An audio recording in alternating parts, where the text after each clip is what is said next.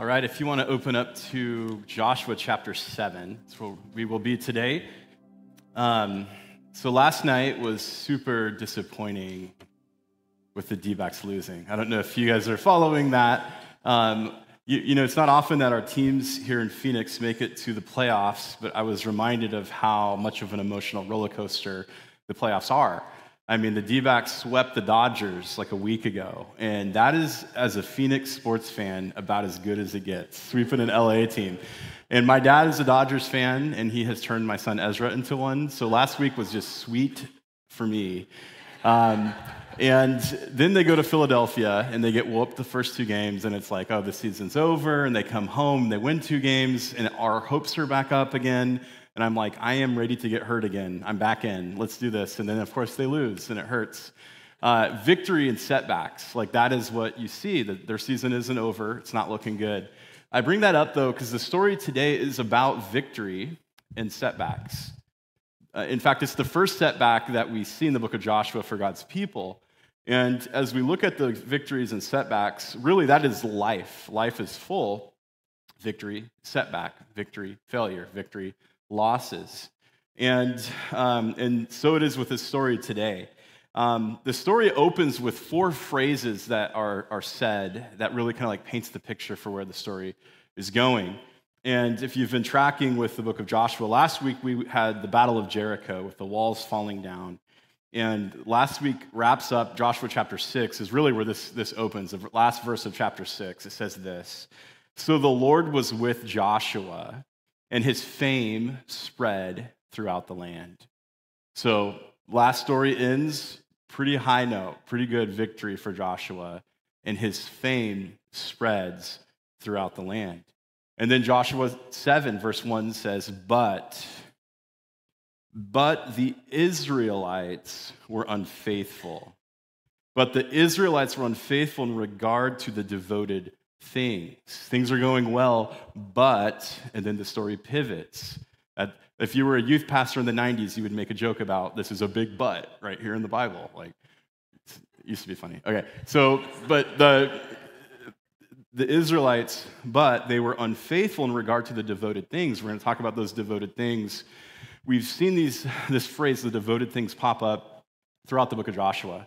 And it was basically, the devoted things were these idols that would ensnare the hearts of people that they're told to have nothing to do with. And then it says Achan. We're going to pronounce it Achan.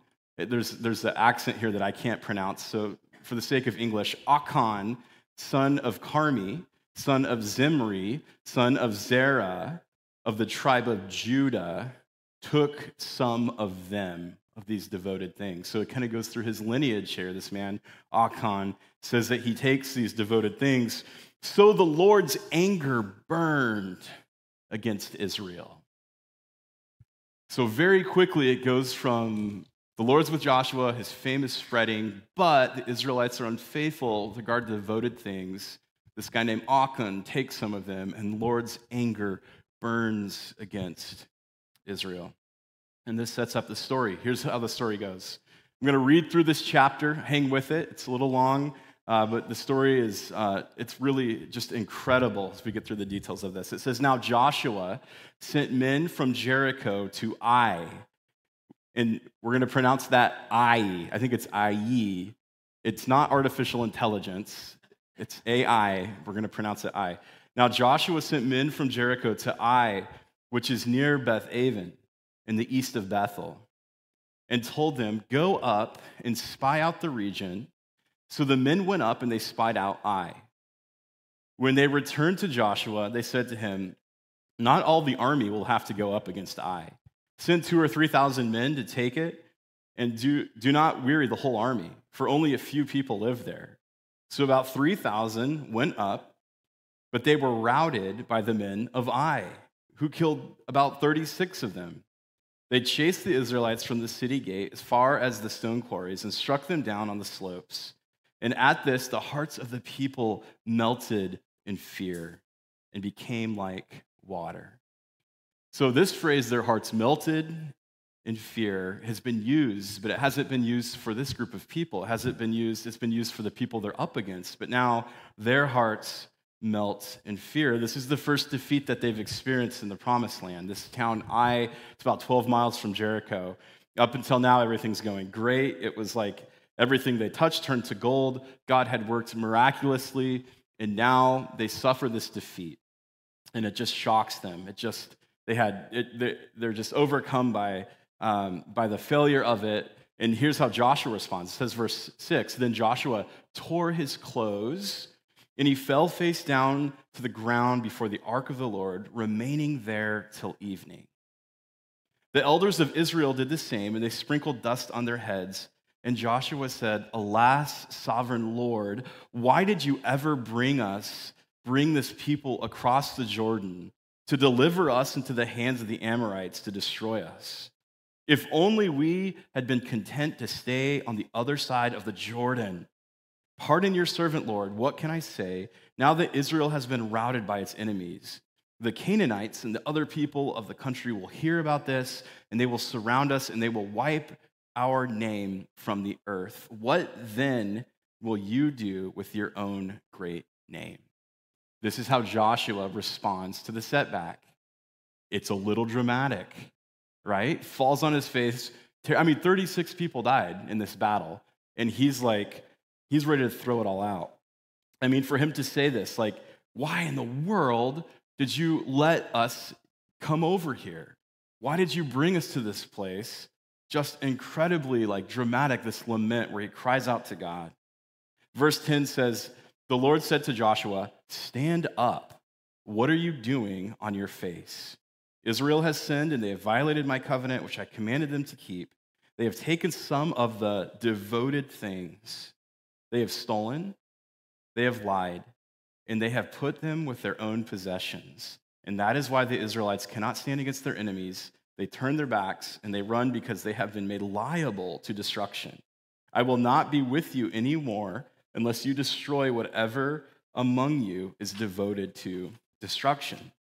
Verse 13, go consecrate the people. Tell them, consecrate yourselves in preparation for tomorrow. For this is what the Lord, the God of Israel, says. There are devoted things among you, Israel, and you cannot stand against your enemies until you remove them. In the morning, present yourselves tribe by tribe. The tribe the Lord chooses shall come forward, clan by clan. The clan the Lord chooses shall come forward, family by family. The family the Lord chooses shall come forward, man by man. And then it's going to get awkward, because whoever is caught with the devoted things shall be destroyed by fire, along with all that belongs to him. He has violated the covenant the Lord has done an outrageous thing in Israel. Early the next morning, Joshua and Israel came forward by tribes, and Judah was chosen. The clans of Judah came forward, and the Zerahites were chosen. They had the clan of the Zerahites come forward, and families by families, and Zimri was chosen. Joshua had his family come forward, man by man, and Achan, son of Carmi, son of Zimri, son of Zerah, of the tribe of Judah, was chosen. Can't imagine what this would have been like for this man. Stands up in front of everyone. Then Joshua said to Achan, my son, give glory to the Lord, the God of Israel, and honor him. Tell me, what have you done? Do not hide it from me. And Achan replied, it is true, I have sinned against the Lord, the God of Israel. This is what I've done. When I saw the plunder, a beautiful robe from Babylonia, 200 shekels of silver, and a bar of gold weighing 50 shekels, I coveted them and took them. They are hidden in the ground inside my tent with silver underneath. So Joshua sent messengers, and they ran to the tent, and there it was, hidden in the tent with the silver underneath. They took the things from the tent, brought them to Joshua, and all the Israelites spread them out before the Lord. Can't imagine what the scene would have felt like.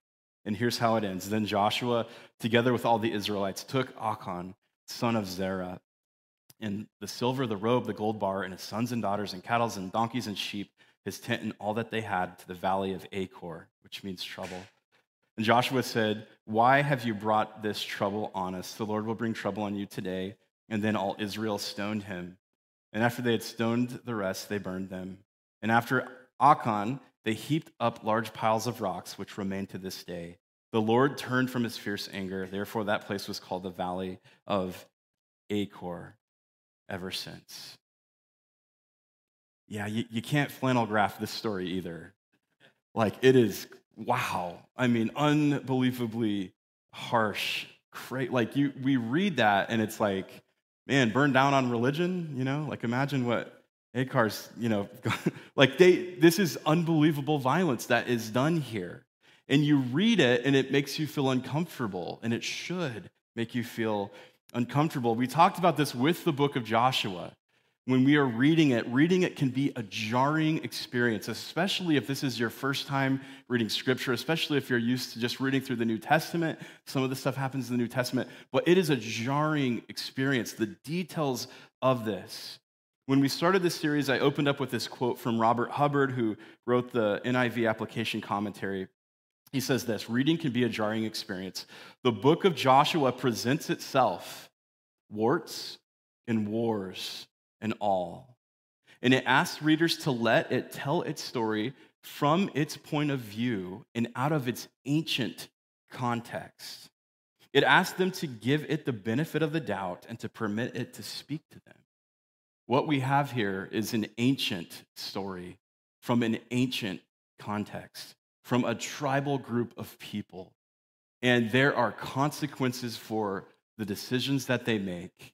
And it is a violent world that they live in. And as we read it, we are reminded it comes from this ancient context. And yet there's something that it teaches us about the decisions we make, about the community that we're in, about what God is up to. And what I want to do is learn from a couple of these characters. We'll look at Joshua, we'll look at Achan. And here's what we learned from Joshua in this story. Like, he's the leader, and this all happens. Joshua, everything's going great for him. He's taken over for Moses. His fame is spreading. And we're reminded that sometimes we are most vulnerable to failure when we are successful. Sometimes we are the most vulnerable to failure when everything is going well. Everything is going great. We have momentum. We think that we are like indestructible. We think we can't be defeated by anything. That is often when we are most vulnerable to failure. For him, his fame grows. And how this story starts, he's this leader, he's a military strategist, and he's the one that initiates this attack on Ai. It never tells us that God says to do it. Joshua says, we're going to go do this. And we're going to send out spies because that's what I do. And here's the strategy. And it doesn't sound like they have that much going on there. We won't need to take everyone. So there's this like overconfidence with him. There's this complacency with him. And he thinks, man, just everything we do, he stops. Like when he goes before Jericho, he comes and he falls and he prays before God. Here he doesn't do this. He takes it on his own accord. God doesn't initiate this. Joshua does. The second thing we learn is that that we shouldn't quickly forget what God has done. Don't quickly forget the things that God has done. For Joshua, he initiates this, then there's a setback. And what does he do? Like, he goes to the worst case scenario and he starts saying, Sovereign Lord, why did you ever bring these people across the river and deliver us in the hands of the Amorites to destroy us? If only they would have been content to stay back. He's completely forgotten his story. How quickly he has forgotten his story. That God, the story that he is a part of, God, they were slaves in Egypt. God miraculously freed them from the people they were enslaved to, parts the Red Sea. They come through the Red Sea. They have this wild story of surviving in the wilderness where God's providing daily for them. They get ready to move into the promised land, and God heaps up the Jordan River, and they pass through it on dry ground. They get stuck with a sentinel city, Jericho. God fills the walls of Jericho again and again and again. God provides, God miraculously delivers, God shows up in ways that surprises them. And one setback, and right away they're saying, why did you bring us here? Why didn't you just leave us on the other side of the river? How quickly we forget what God does. C.S. Lewis, he says it this way, Christians, we need to be reminded more than we need to be instructed, because our default is to be forgetful. The God who has brought about salvation, the God who has done so much and has entrusted us with so much, How quickly, it's like, what have you done for me lately? So the first type of resistance, the first type of setback that hits us, we're throwing everything out. And then the third thing we learned from Joshua is this, that don't blame God for your bad decisions and judgment. Like, he's the one that wanted to do this attack. God doesn't say, Joshua, go do that. He's the one that gets them into this situation. And right away, he's like, why did you bring us here? Why did you have us cross the river only to leave us in this place where we're going to be destroyed? He doesn't take any ownership of it. It's all like, God, why have you done this? Why have you let this happen? We'd be better off back on the other side of the river. David Jackman, commentating on it, says this: these are the words of a man in despair, fed by panic. What began as a flawed assessment of I, based on complacency and trust in human agency, has now morphed into a flawed interpretation of God's salvation purposes based on just one reversal. So because of his flawed assessment and his decision to go and to take the city, and it's based on complacency or overconfidence, it's based on trust in human agency, and it didn't work out. Now he has this morphed view and he's this flawed interpretation of who God is. And what he does is right away is he starts to blame God. It's almost like this default position of the human heart when things don't go our way.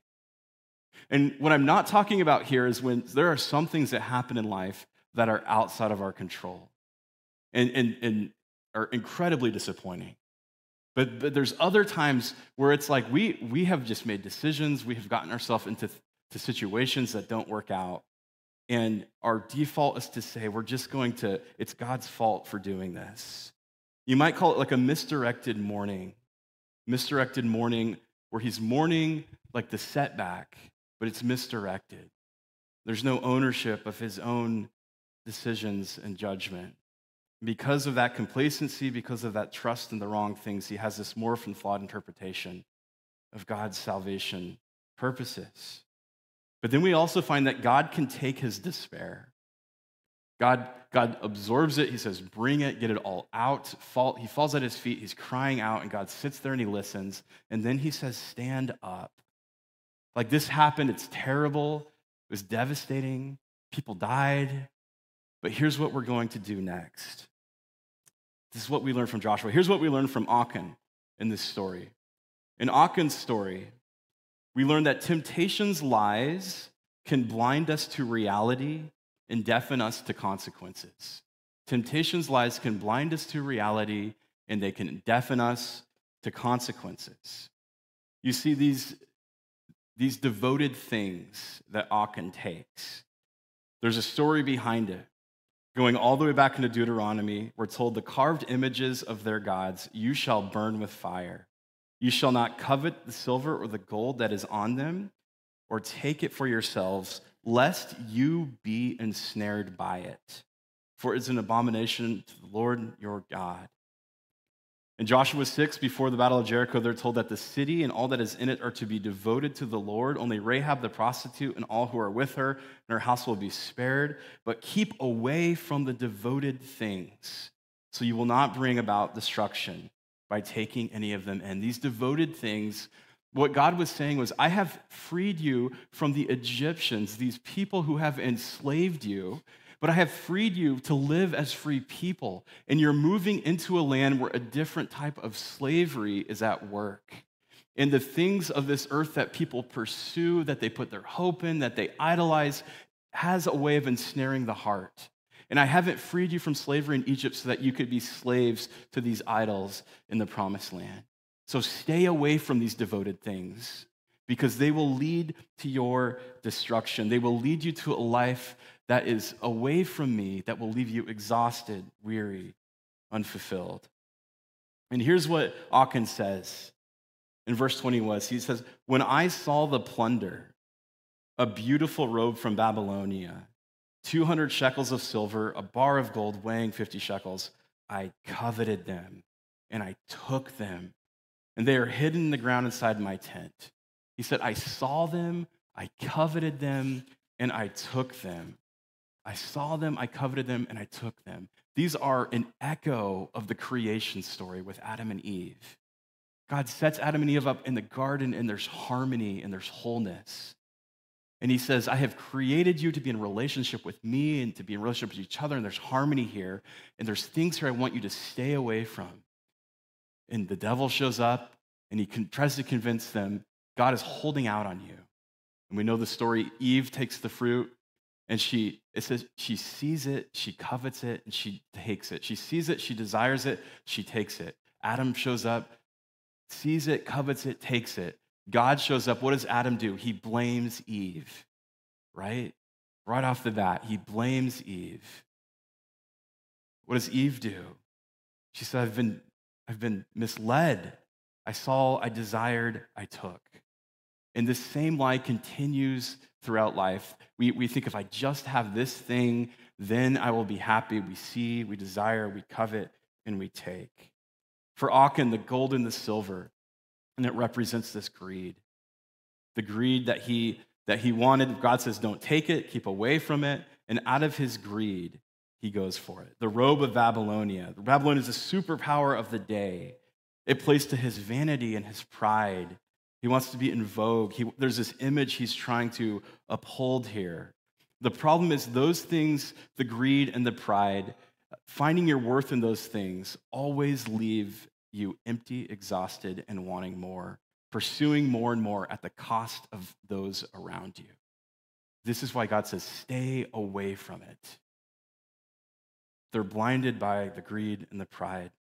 Israel must destroy these devoted things, or Israel will be destroyed by the devoted things. And God says, destroy those devoted things. They will ensnare you. Here's another thing we learn. Surprising defeats can often be traced back to secret sins. Surprising defeats can often be traced back to secret sins. We see this, my position as a pastor, like we see when megachurch celebrity pastors fall, and it's like, man, they were so successful. I can't believe that happened. It's like, it can happen to anyone. It can happen where your private life and the things that you hide always have a way of coming out and leading to defeat. So we can hide it for a while, but at some point, we go into this like image management mode, and we're constantly trying to hide the image that we have. We're constantly trying to say, like, everything on the outside looks great. On the inside, though, we're ensnared by something. And the more that we try to hide it, the more we try to manage our image, the more we live a life that we're not called to live, because we're not living in reality. So there's this constant lying and covering up and trying to put out a certain image. But God invites us to live a life that is authentic and real, that's not a lie. We're not created to live with this facade where I have everything all together and I'm successful all the time. And like, we're called to live authentic lives with each other. Confession has a way of doing this. Maybe you grew up with the word confession and it makes you itchy. And there's all sorts of baggage that can come around that. But what confession is it's owning up to reality. It's saying, here are the things that I'm really struggling with, the things that have ensnared me. And if I can't get them out in the open, if I can't bring them to light, I can't receive help and healing. And I'm heading towards a defeat. And then the last thing is, very private sins always lead to public consequences. We could think, well, this just affects me, this thing that has ensnared my heart. It doesn't actually affect anyone else, and so I can deal with it on the side. The problem is, sin always emerges. And the thing that we think we can keep private will turn into something that is public. And that is destructive to relationships. It's destructive to living life. Two things that we see here with Achan's sin that he tries to keep private, but it leads to public consequences. One is because they live in this strong group culture. It's an ancient context. They're a tribal people. They're a strong group people. For us as Americans, this is hard to understand because we are very individualistic. And I love our individualistic culture. Like, I was in Europe for 2 weeks this summer. I couldn't wait to get back so I could hang out in my backyard with my brick wall and not have to talk to anybody. Like, We have this rugged individualism, but with that, there are unintended consequences. But with that also is this, we sometimes have a hard time understanding the context of Scripture, because in the ancient world and in the Eastern world, this strong group culture meant that the decisions you make affects everyone around you. And the decisions that Achan makes leads to having other people killed. So the Old Testament points to this. It's not just Achan's sin, but it's called Israel's sin. There was a community, a strong group culture, the collectiveness to the decisions that they made. And so, it wasn't just that he had messed up, but they all suffered for it. People died because of his greed. People lost loved ones because of his pride. Their momentum in that land was gone. So you can't just have this thing that you hide and you think it doesn't affect everyone else. It always affects, especially the people in proximity to you. Then there's the ancient context of this story where we hear about the violence of it. We think, goodness gracious, why would they make an example out of Achan? But when you live in a strong group culture and those decisions affect everybody, that this is put on display, the violence of this age. We still live in a violent world. We see that in the news. But I can't imagine the violence that they live in 3,000 years ago and the punishment that comes down because of this thing that affected the whole community. And if you were the other people and you've lost your father, you've lost your brother, you've lost someone in this battle, and then you find out that Achan has all this stuff that we're told not to keep, the rage that would build in that moment. And you see it play out here. But what you find in the Old Testament when we read these passages that are just jarring, the Old Testament is pointing us towards the idea that this world is not as it should be. There's dysfunction and violence and brokenness. And the people of God are trying to figure out how this all plays out, how to navigate this world, and there's destruction and violence and brokenness. And you see this continuing and continuing. And the people of God had this hope that in the midst, when you look around, you see all the things that are wrong with the world, that at some point God's going to intervene and make things right. And there was this anticipation for a Messiah to come and to bring about the restoration of all things, to bring about the renewal of all things. There was this hope and this anticipation that everything that's wrong with this story could be made right. And as they hoped for this Messiah, we know now, this side of history, looking back at this story, Jesus comes onto the scene. That God loves the world so much that he sends Jesus into it. And all of this story starts to make sense when you realize what Jesus is doing. The violence that's played out and the punishment of this sin. It's scandalous, but so is the cross. Here's what 1 Peter says about Jesus.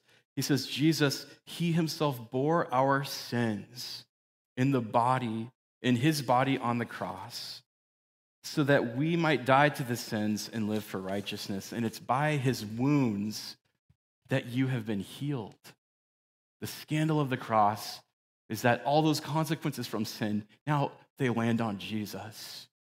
And it's violent, and it's a tragedy, and Jesus dies for the sin. We see Achan dying for the sin of what he's done, but Jesus dies for our sin.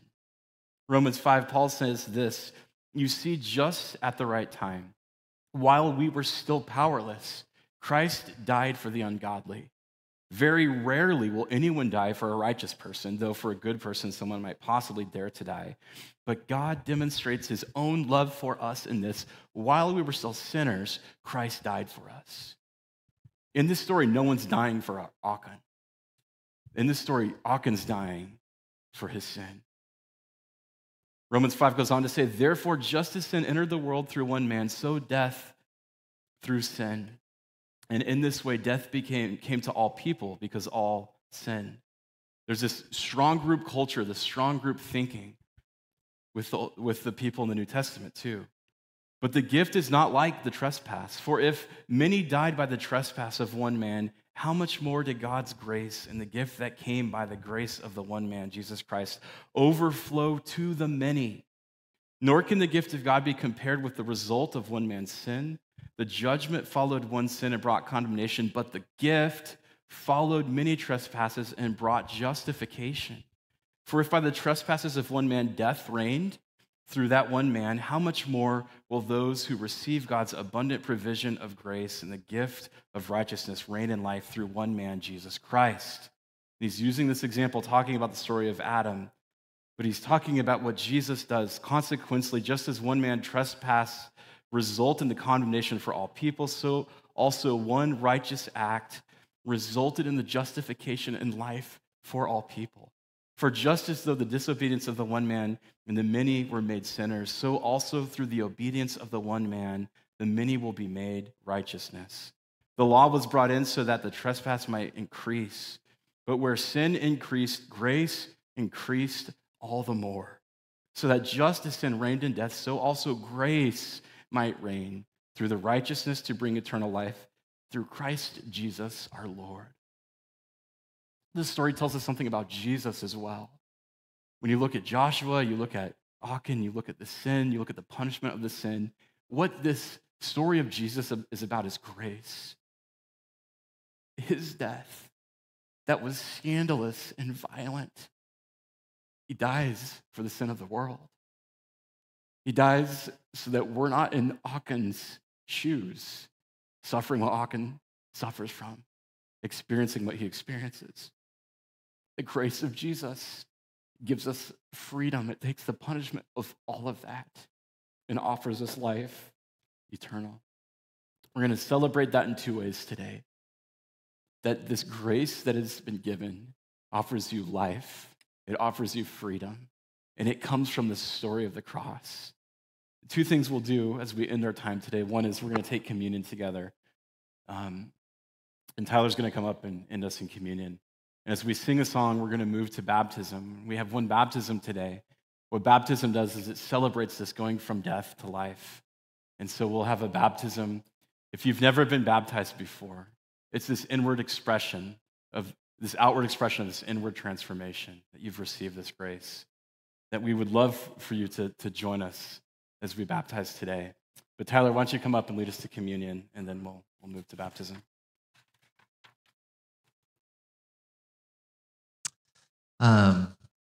It's Romans 6 that tells us that the wages of sin is death. What's that saying is what we deserve, what we've earned, is what Achan got. But the good news is the second half of that verse says that the free gift of God is eternal life through Jesus Christ. And we, in Jesus, got what he deserved, and he took what we deserved. Jesus says this, "Behold, I stand at the door and knock. If those who hear my voice open the door, I will come into them and eat with them and they with me." What we do in communion is we celebrate that fact that God comes into us. We celebrate that he took what we deserved and we got what he earned. Psalms tells us to taste and see that the Lord is good. Happy are all who find a refuge in God. It's the Apostle Paul who tells us that on the night that Jesus was betrayed, he took the bread, and when he had given thanks, he broke it and said, "This is my body, which is for you. Do this in remembrance of me." And Paul goes on to tell us that in the same way, after supper, he took the cup, saying, "The cup is the new covenant in my blood. Do this whenever you drink it in remembrance of me." And Paul reminds us that whenever we eat this bread and drink this cup, we proclaim the death of Jesus until he comes again. This morning, if you're a follower of Jesus, you're invited to the table. As we sing, you can stand and come and receive this communion, this grace. There's also the gluten-free option in the back. Let's pray. Lord, we thank you for your goodness to us, for your love for us, that the creator of the heavens and the earth knows us by name. Lord, we just ask that you would light up the dark places in our hearts. That if there's things that we've been keeping hidden, that we would find a way to confess, to share that. We know that in the light, sin has no power. God, as we come to this table, would you meet us where we are? We love you, Lord. It's in Jesus' name we pray. Amen.